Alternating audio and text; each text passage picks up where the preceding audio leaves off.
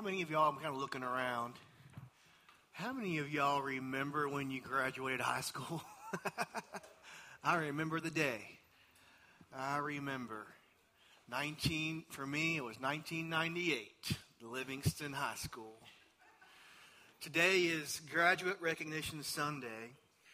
And also today is the day we begin a journey together through the New Testament book in Scripture called Colossians. And you might ask today, what in the world does the book of Colossians have to do with graduation?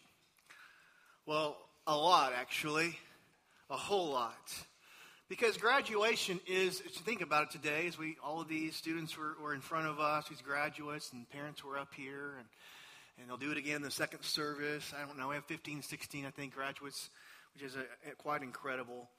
It is looking back, as you think about graduation, it is looking back on faithfulness. It is a kind of a stone put down in someone's life, a signpost. It says, look at this person's work. And look at the parents' work, right? Like parents have put in so much up to that point. And then even really deeper than that, it is a stone that says, look at God's faithfulness. And all of that also, it is also saying, look what is ahead. And it is at the same time saying, as we're thinking about looking in the past and the faithfulness, at the same time it is saying, for these students, for these graduates, and for the families, that the best is yet to come. And I love that. God is always saying the best is yet to come. Abundant life is still, we continue to press toward that. And so we find that best in the theme of the book of Colossians. And here's the theme of the book of Colossians. It is this: Christ is supreme. Christ is supreme.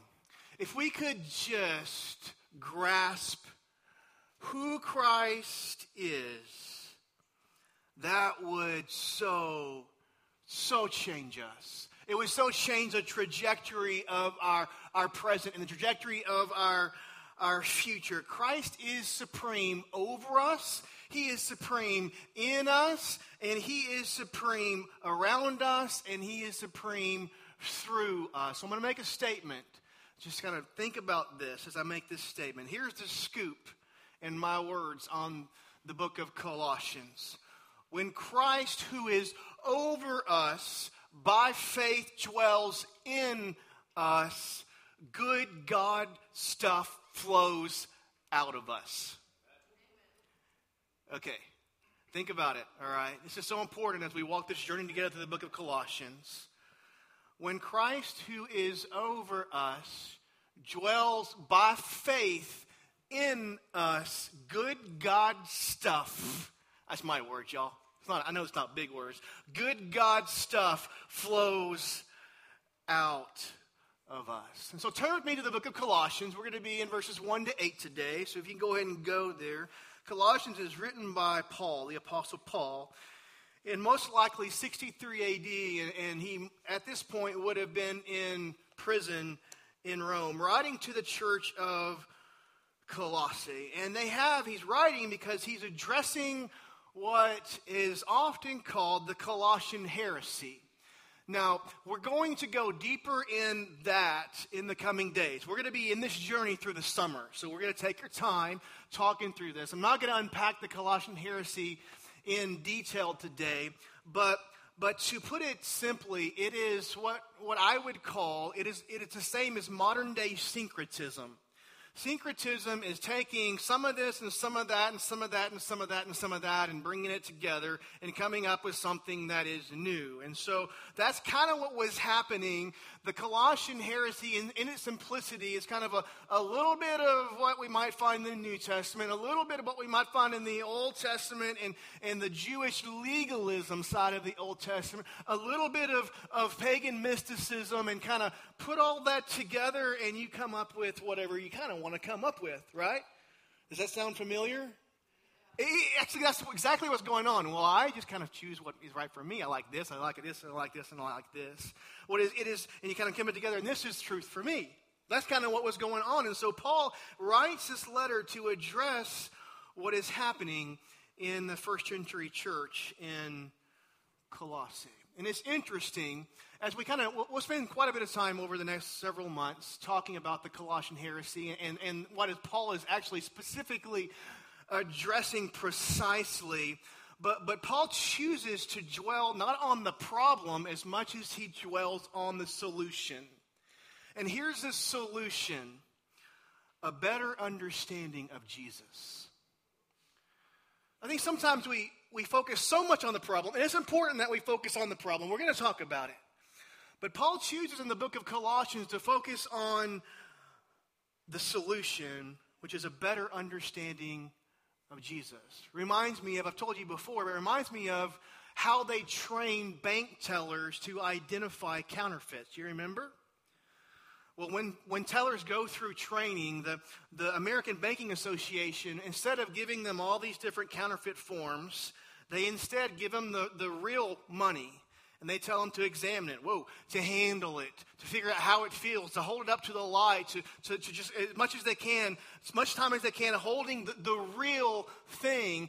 And they never even show them a counterfeit. They spend days just kind of getting them to show all different kind of monies and looking at it and knowing all of the details, the intricacies of the real thing. And then when they get to work, they're so familiar with the real McCoy, then they readily will understand and see the counterfeit. And that, to me, is what Paul does in the book of Colossians. Because Paul knew this: knowing the real Jesus helps us to stay away from the counterfeit, no matter how it comes packaged. Because I think that has changed over time. But if we could just hold the truth of Scripture up, hold the book of Colossians up together, which is what we will do every week. If we could just see Jesus for all of who he is, then we'll see all the counterfeits the enemy sends our way, that he wants us to be tripped up by.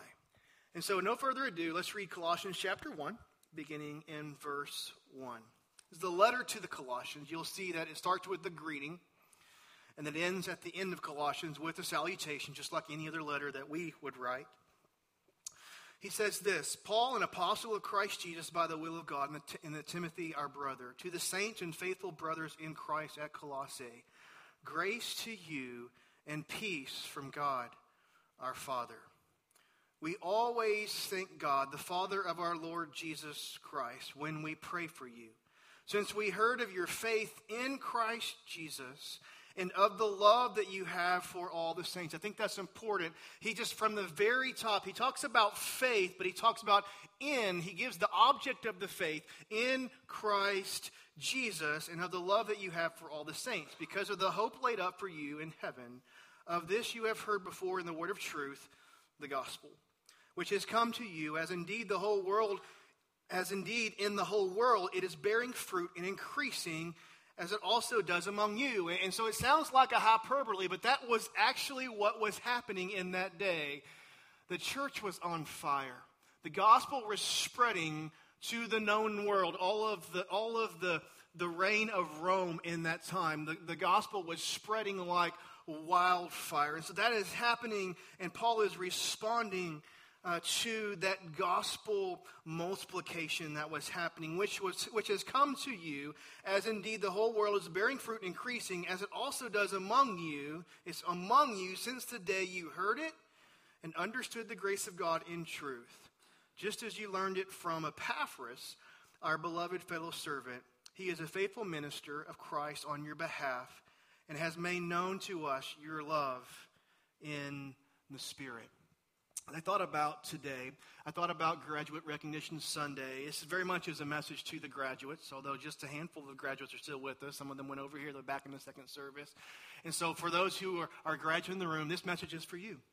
I have written this message for you. And for all of us who are part of the church, this message is for us too.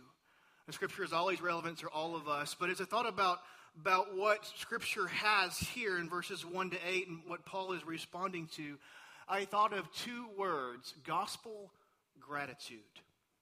Gospel gratitude. Paul is looking over what God is doing in the first century church.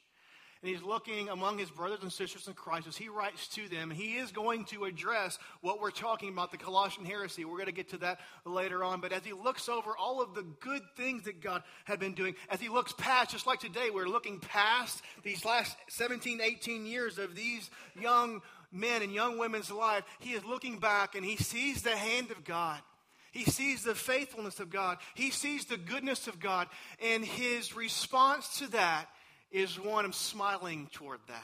It's one of gratitude, but it's rooted, it's not just a gratitude, it's rooted in the gospel. So it's gospel gratitude. What a topic to dwell on graduation Sunday. And here's the truth. For you graduates in the room, and for all of us today, if you want to live a joy-filled and abundant life, it is foundational and essential that you practice the discipline of gratitude. Now, I'm not going to talk at length about that because I have often talked about that, especially around Thanksgiving. I talk about the truth of gratitude. But it's important that we practice and choose gratitude because gratitude is a discipline and a choice. And it's something, you've heard it said probably before, like we have to cultivate an attitude of gratitude, right? You've heard that before. You have to cultivate that. You have to choose that. You have to have a discipline of that. And so Paul talks about this a little bit in a different manner of words in Philippians chapter 4. You guys would know verse 13, which is, I can do all things through Christ who strengthens me. It's Paul who said that. But if you rewind a few verses to verse 11, Paul says this, I have learned to be content, whatever the circumstances.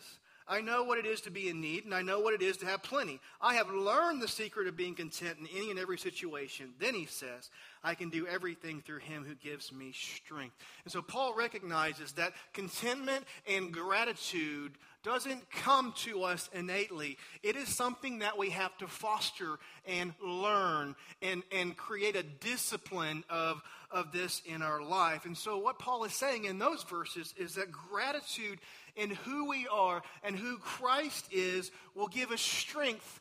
That we have that today will give us strength for what we need tomorrow.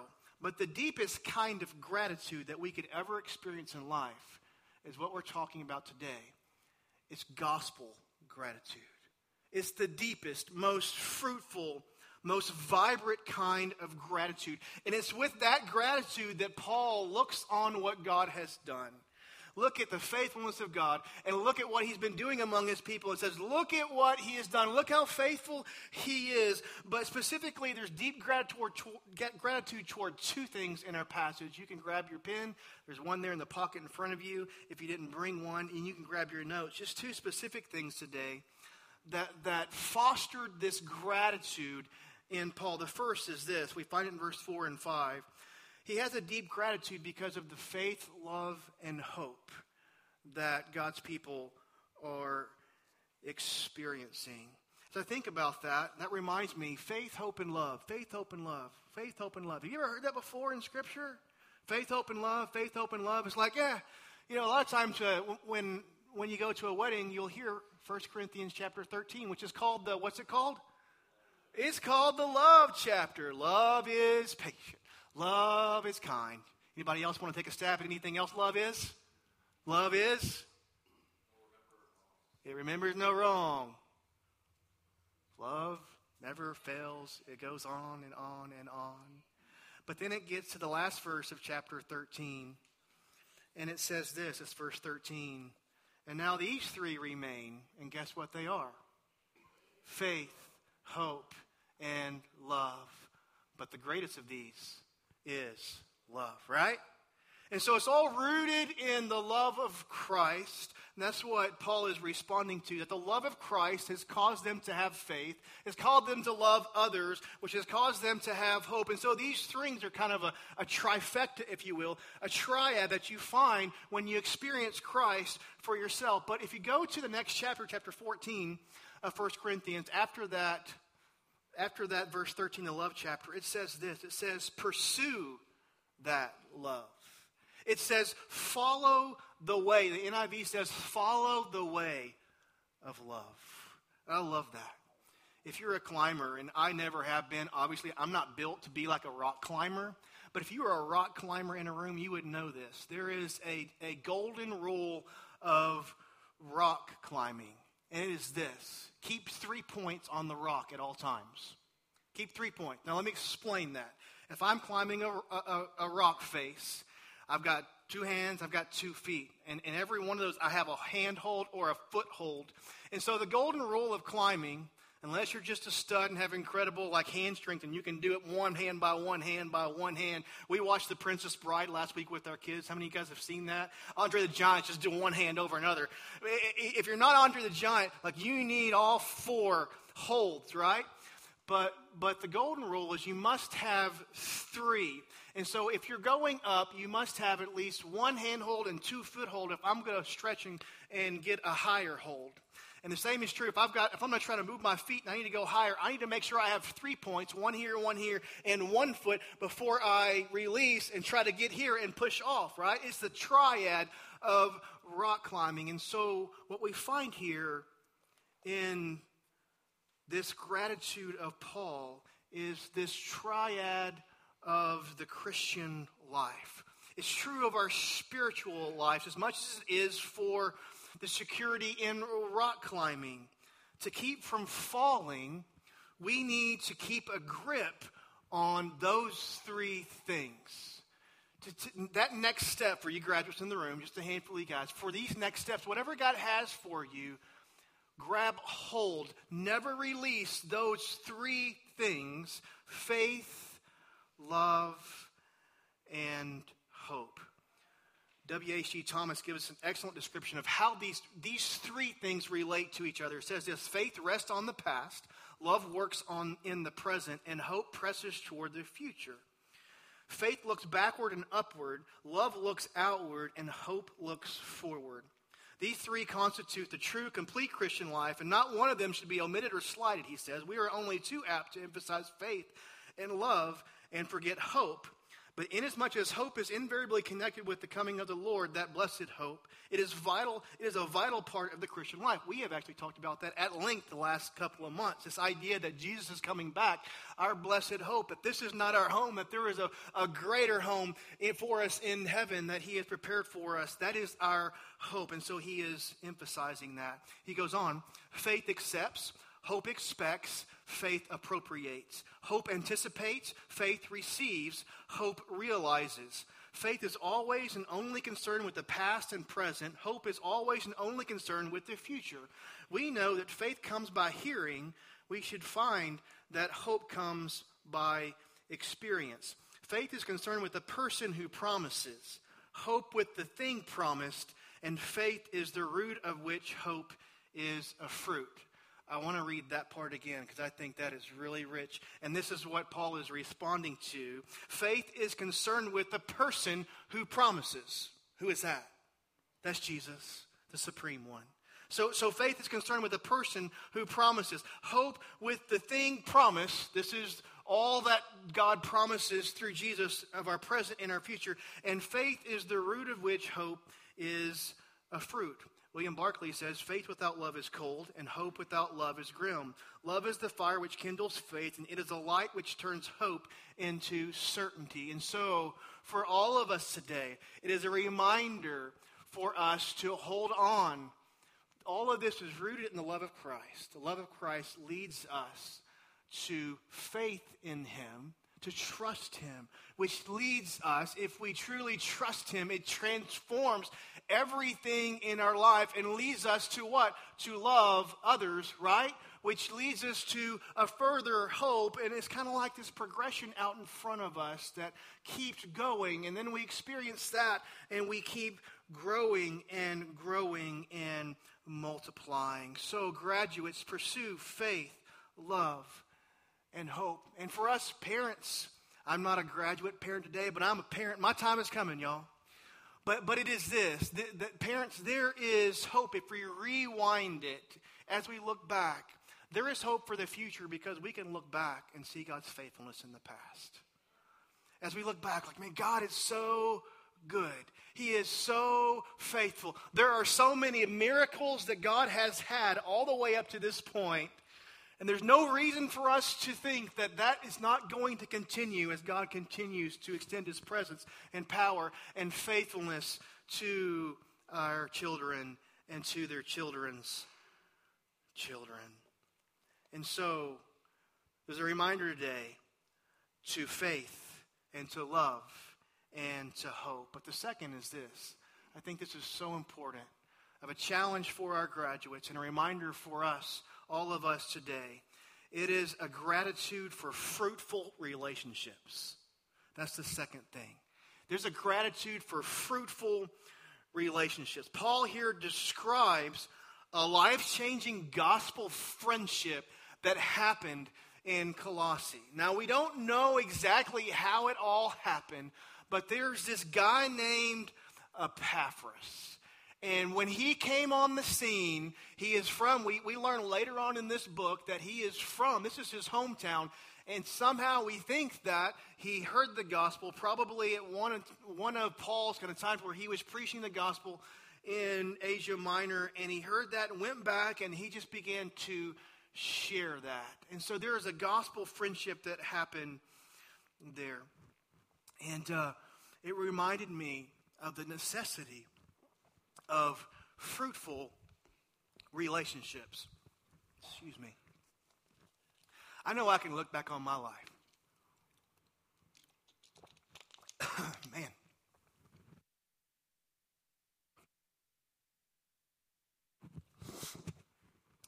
And I can realize in practice that my friends have always done one of two things. They've either pulled me down or they have built me up. You look back on your life, at your friends. All of us have probably had some not good friends. Look back. When I was in junior high, I began to hang out with some not good friends when I was playing football. And I began to learn some things that I am not proud of these days. And I think you could look back on your life and you would say that. You could look back and say, yeah, these friends, like they pulled me down. But I hope that you can look back on your life and you have good, healthy, fruitful friendships that have lifted you up. Reminds me of a farmer that had a crow problem at his house. They were eating at his farm. They were eating all of his corn. And so one day he went out and he took a shotgun. And the crows were flying. He began to shoot at the crows, and all the birds were dropping. And he realized that one of the birds wasn't black, it was red. And he went over to examine with his boys, and he found out that it was his pet parrot.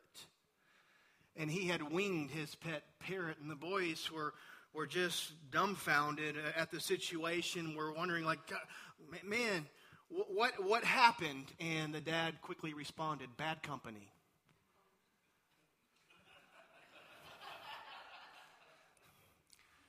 He was hanging out with the wrong crowd.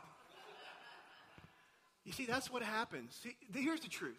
I think if you've been around long enough, you know this. Those of us who are more seasoned in life in the room could come up right up here today and you can give testimony to what I'm talking about today. You would say to these graduates today, you would remind all of us in the room, including myself, to choose wisely. Choose wisely because you become who you hang out with. You become who you hang out with. There was a British publication that wanted people to better understand what true friendship is. And so people would send these in, and there was a contest of what the best definition of friendship is. Here's a handful of the ones submitted. A friend is one who multiplies joys, divides grief, and whose honesty is invaluable. A friend is one who understands our silence. A friend is a volume of sympathy bound in cloth.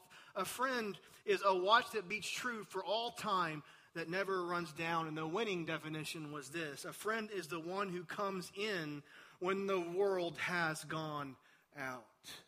You see, we need fruitful relationships. We need fruitful friendships in our life. And so here is the challenge. It's twofold. For you graduates, you'll hear it. If you hang out in the second service, you'll hear it again.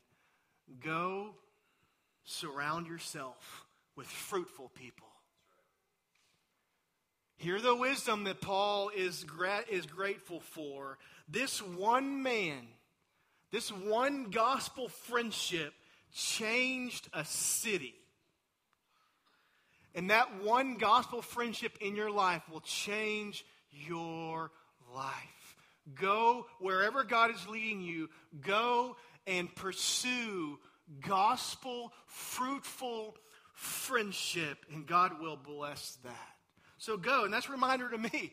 Surround myself with fruitful people that are going to pour into me, that are going to enrich my life, that are going to hold me accountable in a very loving way and not a shameful way. That's our dream at Hope Church. It is to be a church where we can be honest and transparent and grow together in the ways of Christ. We surround ourselves with fruitful people. And here's the second thing.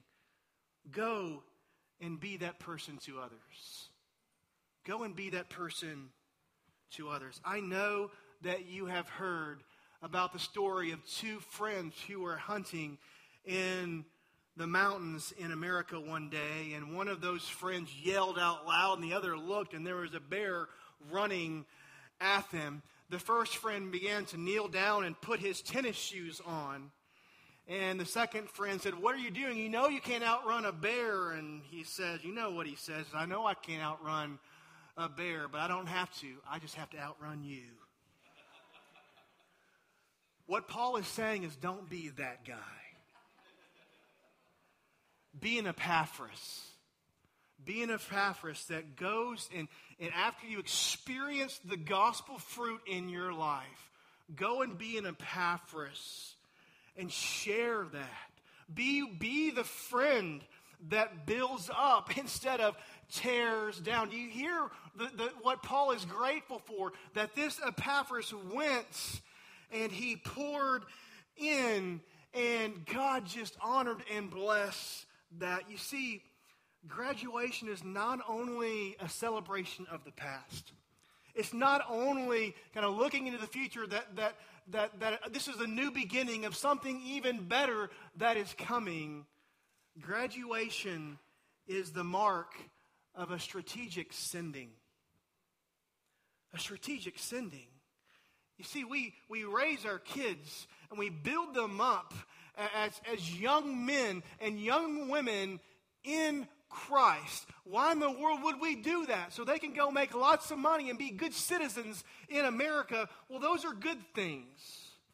But the best thing is when we raise them up, that they are missionaries sent out to be Epaphrases to the people that God is sending them to. So students, go and walk in God's faithfulness, but go live out your calling to be missionaries, just like Epaphras did. As I thought about that this week, and I was praying about, like, how do we close this? The band's going to come up. We're going to have a closing song. Like, how in the world do you close this? Here's how I wanted to close it. Aren't you glad that God isn't like that first friend in the grizzly story, in the bear story? Aren't you glad that God does the opposite? He's the one that is present and defends us. He doesn't run away from us. Even when we run from him, we sang a couple of songs about that today already. Even when we run, even when we're unfaithful, God is present. He is with us, and he is faithful. And here's the reminder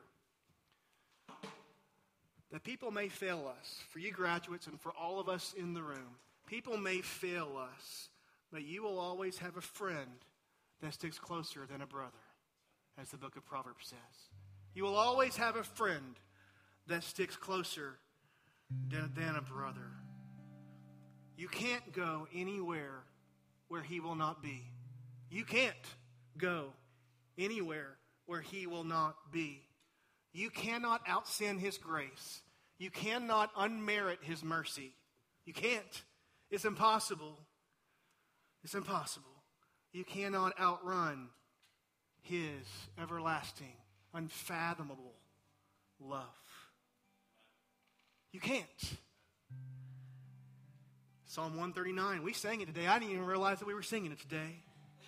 But it says in verse 7 of Psalm 139, where can I go from your spirit? Where can I flee from your presence? If I go up to the heavens, you are there. If I make my bed in the depths, in the lowest part, you are there. If I rise on the wings of dawn, if I settle in the far side of the sea, even there your hand will guide me.